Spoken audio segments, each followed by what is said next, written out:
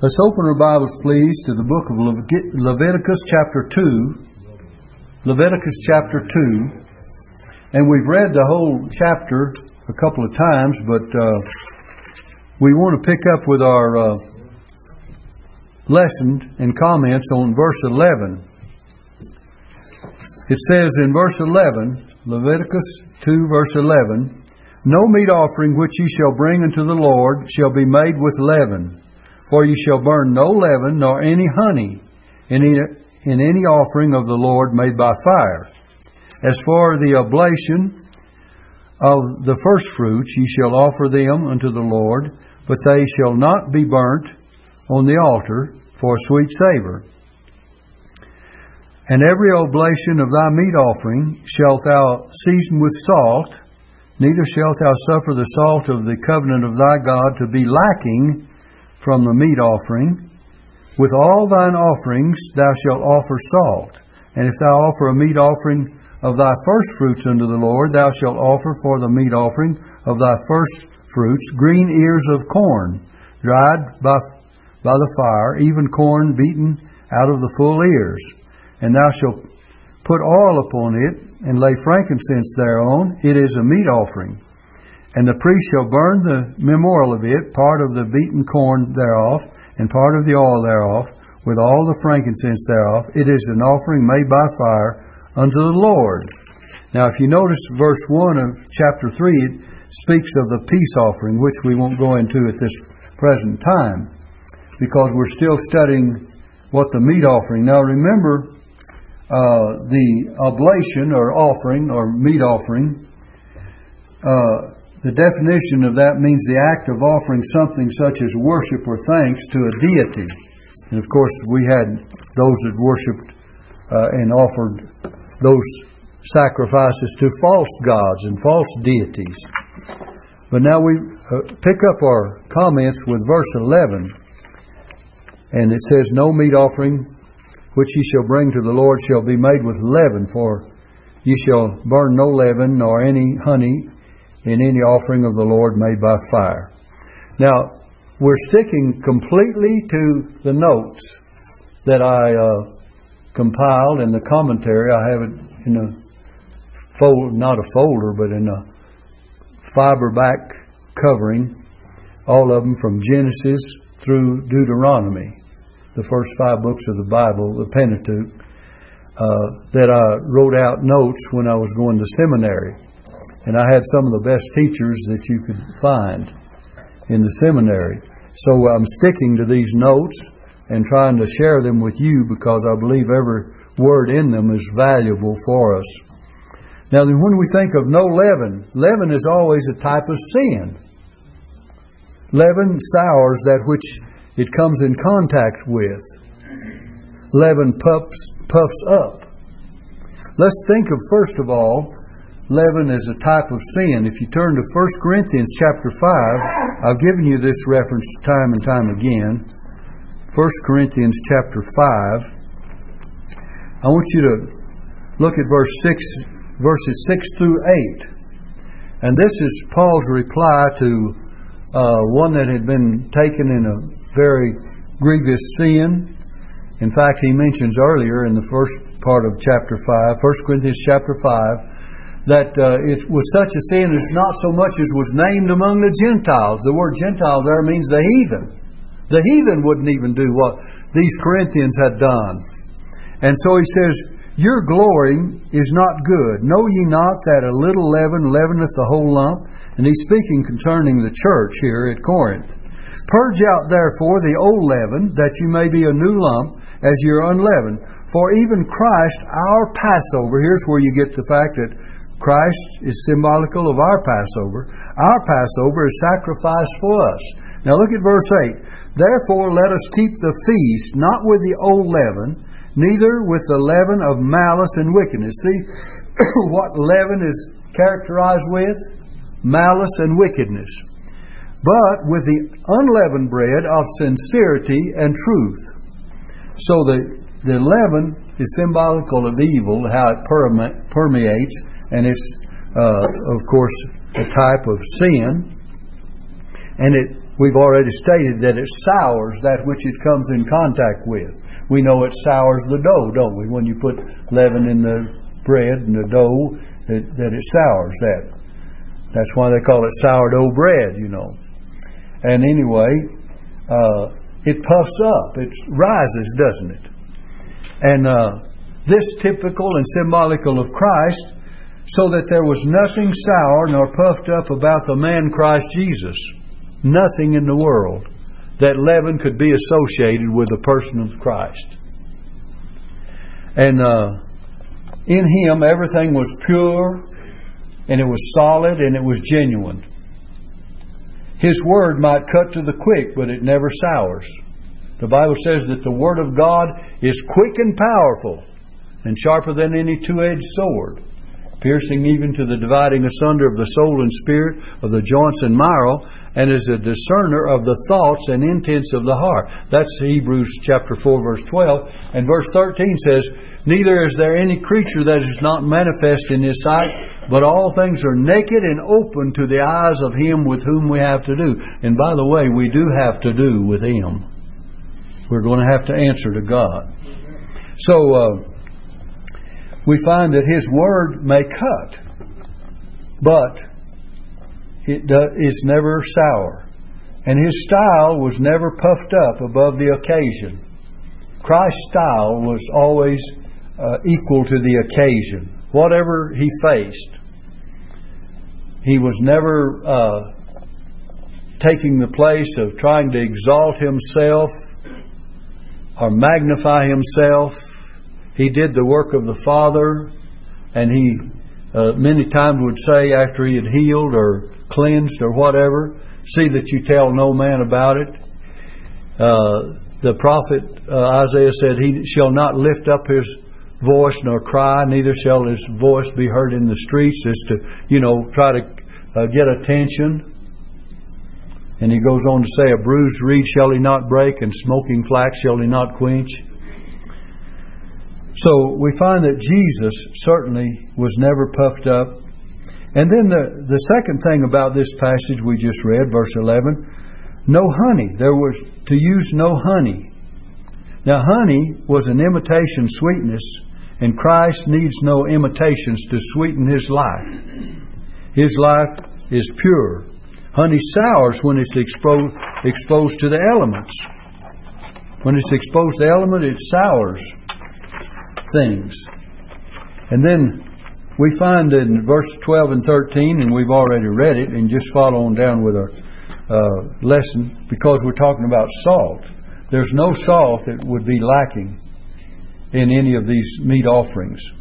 He says, with all thine offerings thou shalt offer salt.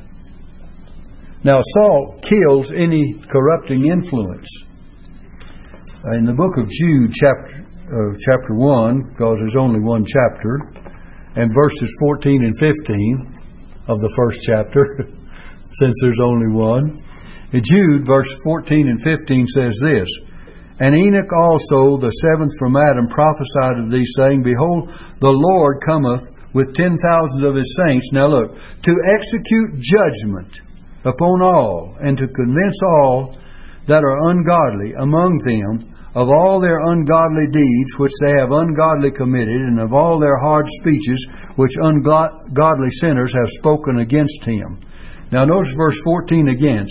Again it says, behold, the Lord cometh with, notice that word with 10,000 of His saints. So it's talking about the Lord's second coming, not the rapture, but in Revelation 19, when He comes with His saints to execute judgment. Because when He comes at the rapture, He comes to resurrect the dead in Christ, those who sleep in Jesus, and rapture those who are still living at that particular time. So when it says, Enoch the seventh from Adam prophesied of these, he's prophesying of these wicked people that he just described earlier. And he said, the Lord is coming with 10,000 of His saints. And you'll find over in the book of Revelation chapter 19 where the Lord is coming and the armies of heaven follow Him. The armies of heaven are those saints that have been taken on to heaven.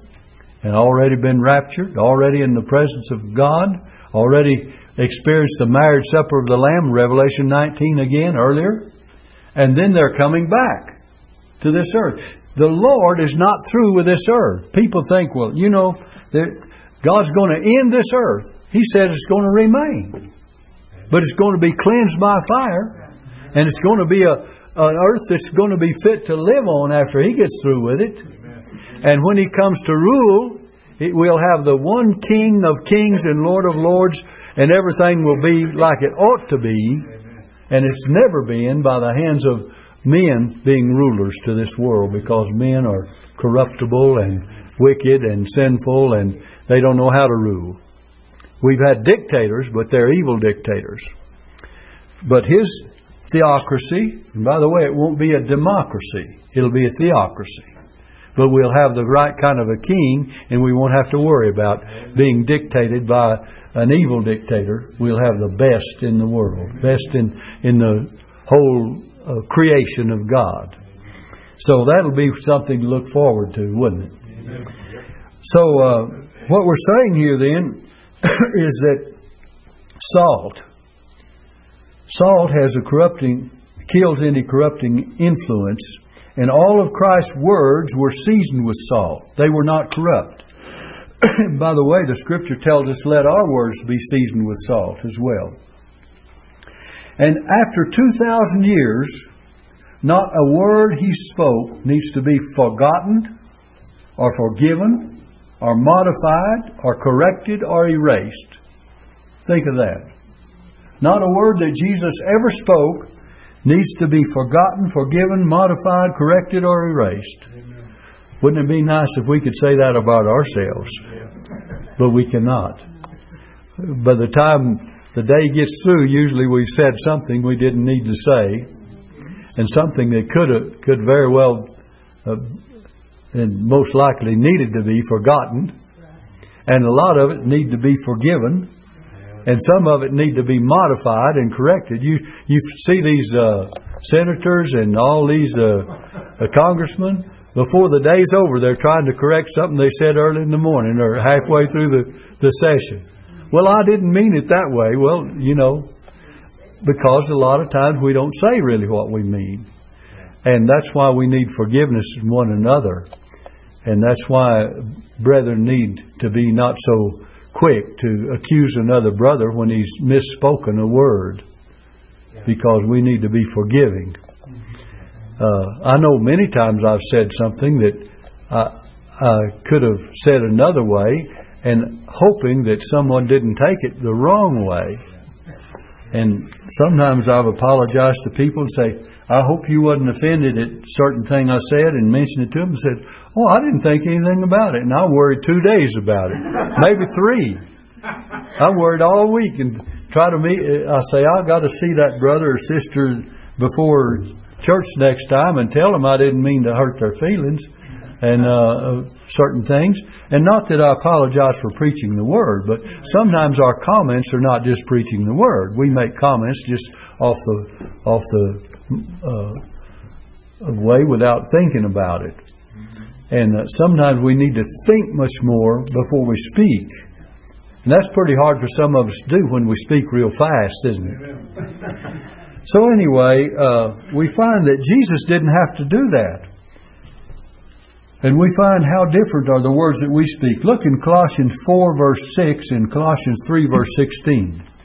Colossians 3 verse 16, it says this, let the word of Christ dwell in you richly in all wisdom, teaching and admonishing one another in psalms and hymns and spiritual song, singing with grace in your hearts to the Lord. That's what it needs to be. But then think of Colossians 4 verse 6. It says, Let your speech be always with grace, seasoned with salt, that you may know how you ought to answer every man. So when we answer in grace, and it may be seasoned with salt, but we need to know how to answer every man. I remember a sermon I preached in Mount Pleasant, Texas, in 1957. And we got there was a couple lived across the street that went to a holiness church, and they were dear friends of ours. They prayed for us all the time and would try to help us when we needed. We didn't have anything. One time the man brought it over his old overcoat because I had to preach funerals out there, and it was cold in the wintertime, and he brought in this old overcoat and gave it to me. Another time they brought us over a whole roast to feed the family.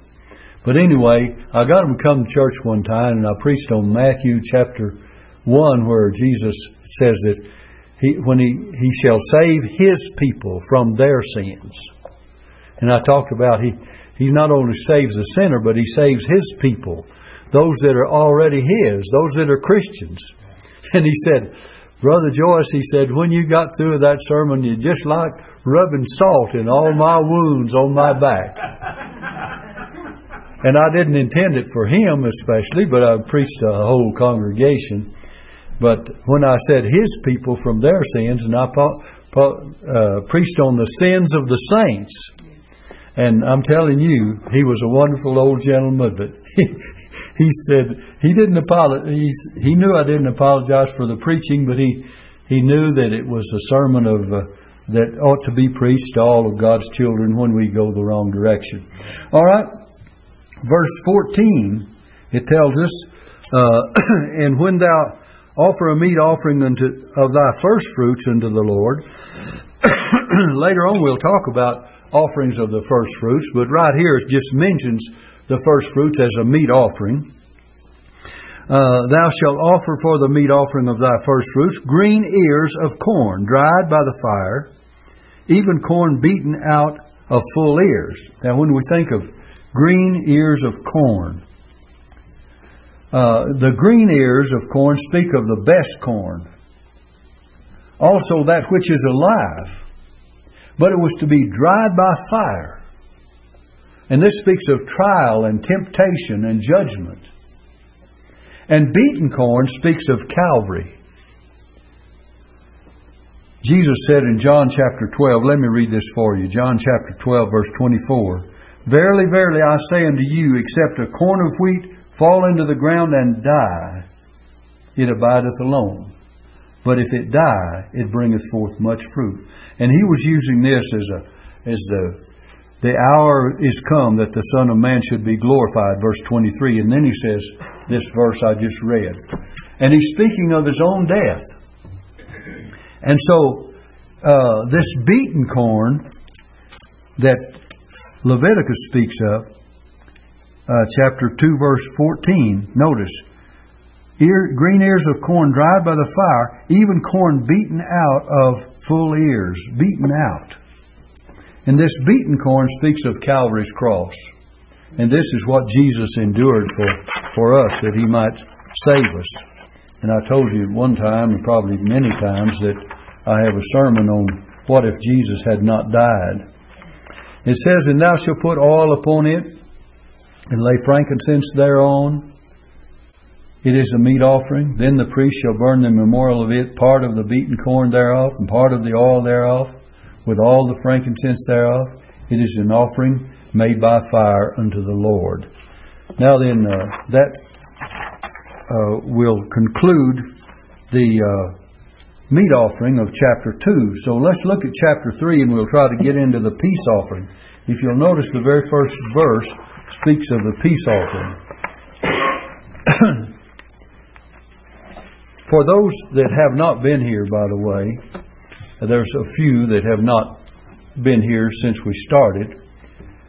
But remember, we pointed out in chapter 1 the burnt offering, the whole burnt offering. And we anticipate talking about the sin offering. This is a peace offering in chapter 3. But when you get to chapter 4, you'll have the sin offering. And then you'll have the trespass offering. But in order to show you the difference, and for some that have not been here, most of you that have been here have heard it time and time again, we speak of the burnt offering and the sin offering over in the New Testament. And we gave you Ephesians chapter 5 and verse 2, and I'd like for those that were not here to turn there, and probably all of us could do it. But Ephesians chapter 5 and verse 2, I want you to see a verse that includes both of these offerings, and you can see why it's worded this way. Ephesians 5 verse 2.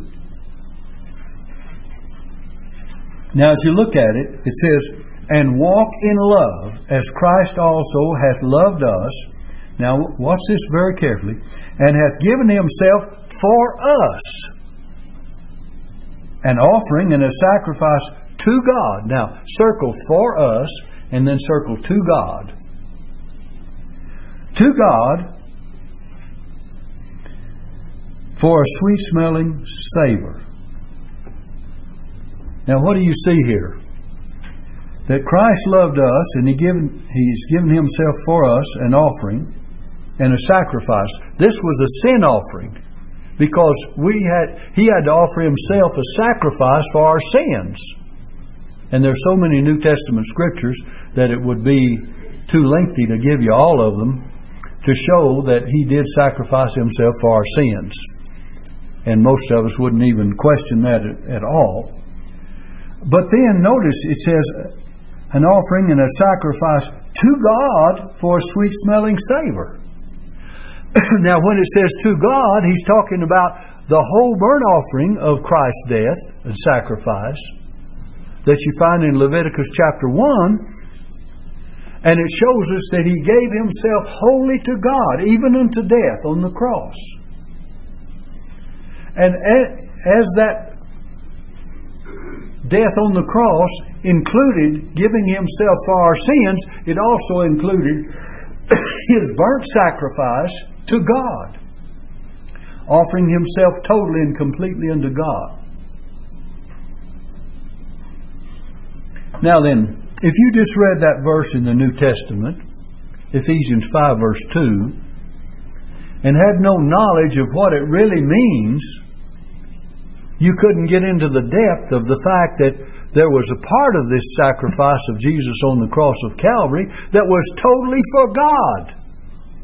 It was a whole burnt offering, Leviticus chapter 1. But also when you get to chapter 4 of Leviticus, you'll find that He's talking about a sin offering, and that's for us. So all of these offerings have to do with Christ death on the cross, except the meat offerings. They have to do, of course, with His life and His service to God, presenting Himself to God wholly and completely. But meat offerings different. Meat offering was a bloodless sacrifice, but the other offerings are blood sacrifices. And so when it comes to the shedding of blood, it all is symbolical of Christ and His death on the cross. And we'll find that there's shedding of blood in all these others. Even the peace offering that we'll study in the 3rd chapter, you'll find that there was bloodshed. So, what do you draw from this now? You can see that all of these offerings point to Christ in some way or another. The meat offering to His life and service, and so many things that we've been trying to point out and have pointed out about Him not being puffed up and not having to recall a word and being perfect in His life. And He was also perfect in His death, except for the fact that at one time He took upon Himself all of our sins. And there He offered Himself for us, and He offered Himself to God. And in Isaiah 53 it says, He, God, He, the Father, shall see the travail of His soul and shall be satisfied. Satisfied with that whole burnt offering that Christ would offer up. Someone says, well, I just study the New Testament. Well, friend, you don't understand the New Testament unless you've studied the Old Testament. You won't understand it fully. In fact, I've given you a scripture time and time again, the authority for studying the Old Testament. Where is it? Anyone remember? Romans, chapter what? 15 And verse 4, for whatsoever things were written aforetime, and by the way, Paul was referring to the Old Testament, because the New Testament was just being made up. He was just now writing Romans chapter 15, verse 4. I think I do have the right verse.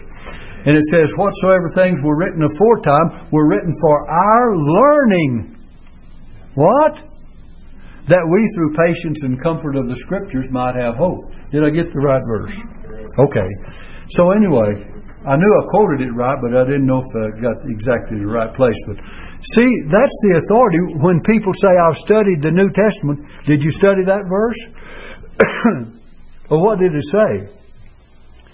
That the things written aforetime were written for our what? Learning. That we through patience and comfort of the Scriptures. The Scriptures of the Old Testament comfort us and teach us patience. Even Jude refers to the patience of Job. He says, you've heard of the patience of Job? And he says, you've seen the end of the Lord? What God did for Job at the end? So, even the writers of the New Testament verify the fact that you need to study the Old Testament. So when someone comes along and say, I just study the New Testament, I don't know anything about the Old, and I don't pay any attention to that Old Testament, they don't have a basis for their statement, hardly. Because you need to study the whole Bible, from Genesis 1:1 to Revelation 22:21, and every verse of it. The Bible says every word of God is pure, and He is a shield to them that put their trust in Him. And further it says, add not to His words, lest He reprove thee, and thou be found a liar. So we're not to add to His words. We're not to take away from His words either, in the book of Revelation, the last chapter. So all of God's Word, in fact, I think I've shown you before, the difference between the word seed and seeds. S-E-E-D, 4 little letters, and S-E-E-D-S. And God makes a distinction in His Word between seed, singular, and seeds, plural. Did you know that? Where do you find it? Galatians what? Galatians 3:16. Turn to Galatians. I want you to get this. I've taught you this time and time again, and so that's why I can rest assured you're pretty well versed in the Bible. Galatians 3:16. Most of us know John 3:16, don't we? Most of us know Genesis 3:15, where it was promised, the promised seed. Genesis 3:15. And by the way, these are 3 important verses. Genesis 3:15, John 3:16, and Galatians 3:16. Now notice what it says here. Now to Abraham and his seed, notice S-E-E-D, were the promises made. He saith not unto seeds. Paul, what are you talking about? What's the difference? You mean God is real particular about between seed and seeds? Paul says He is. As of many, but as one, and to thy seed which is Christ. So when He says to Abraham, to thy seed shall all the families of the earth be blessed, He wasn't talking about Isaac or Jacob or Judah or some of the offspring or some of the 12 tribes of the children of Israel. He was talking about that ultimate seed that would come from the seed of Abraham and the seed of David, and right on down, pointing to Christ, because it's in Him that all families of the earth is blessed. Not in any of the other ancestry of Christ or the descendants of Abraham. So you see how particular the Word is? Some people say, well, you know, what difference does it make if you just paraphrase it and make comments that mean phraseology? Well, phraseology sometimes is wrongly phrased too. But the Word of God is not wrong.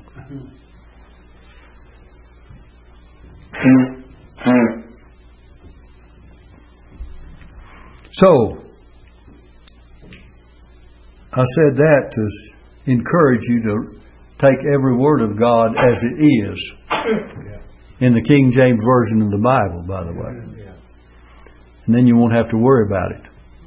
Someone says it's too hard to understand. I don't find it hard to understand between seed and seeds when Paul said there's a difference. And says, he says one is pointing to Christ. And many and few, or many and one, is what he really says. I mean, a fifth grader can understand that. A child that can just read and write. You can understand that when you have second or third grader. And they understand the difference between singular and plural. And especially as they grow up and get into high school, they know the difference in these things.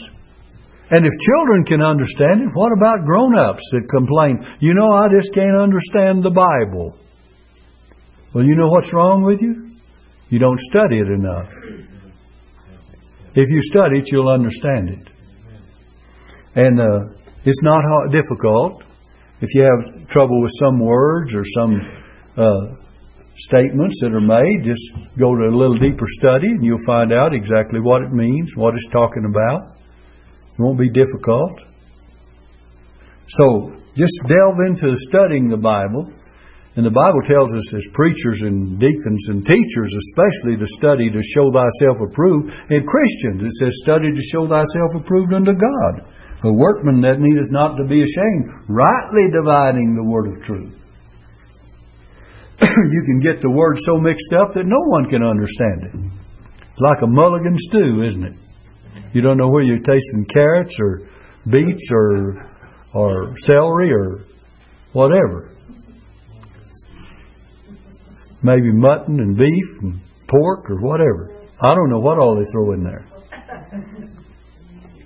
But anyway, you've heard me talk about how I want my food on my plate when I go down and have fellowship. I don't want to just all throw it together. Can you imagine getting you a good steak over here at K-Bob's, and you get a good steak or somewhere, if you can get a good one there. And then you get that good steak and they pour gravy all over it, and then they put your mashed potatoes right in the middle of that gravy. Now, I don't say they serve it that way. I'm just saying I wouldn't want it. And then they say, well, what do you want? Let's put your salad on there too. And then some pasoli or a bowl of beans. And then say, what do you want for dessert? Oh, peach cobbler, put in the middle. Well, you're going to have a cup of coffee? Well, just pour that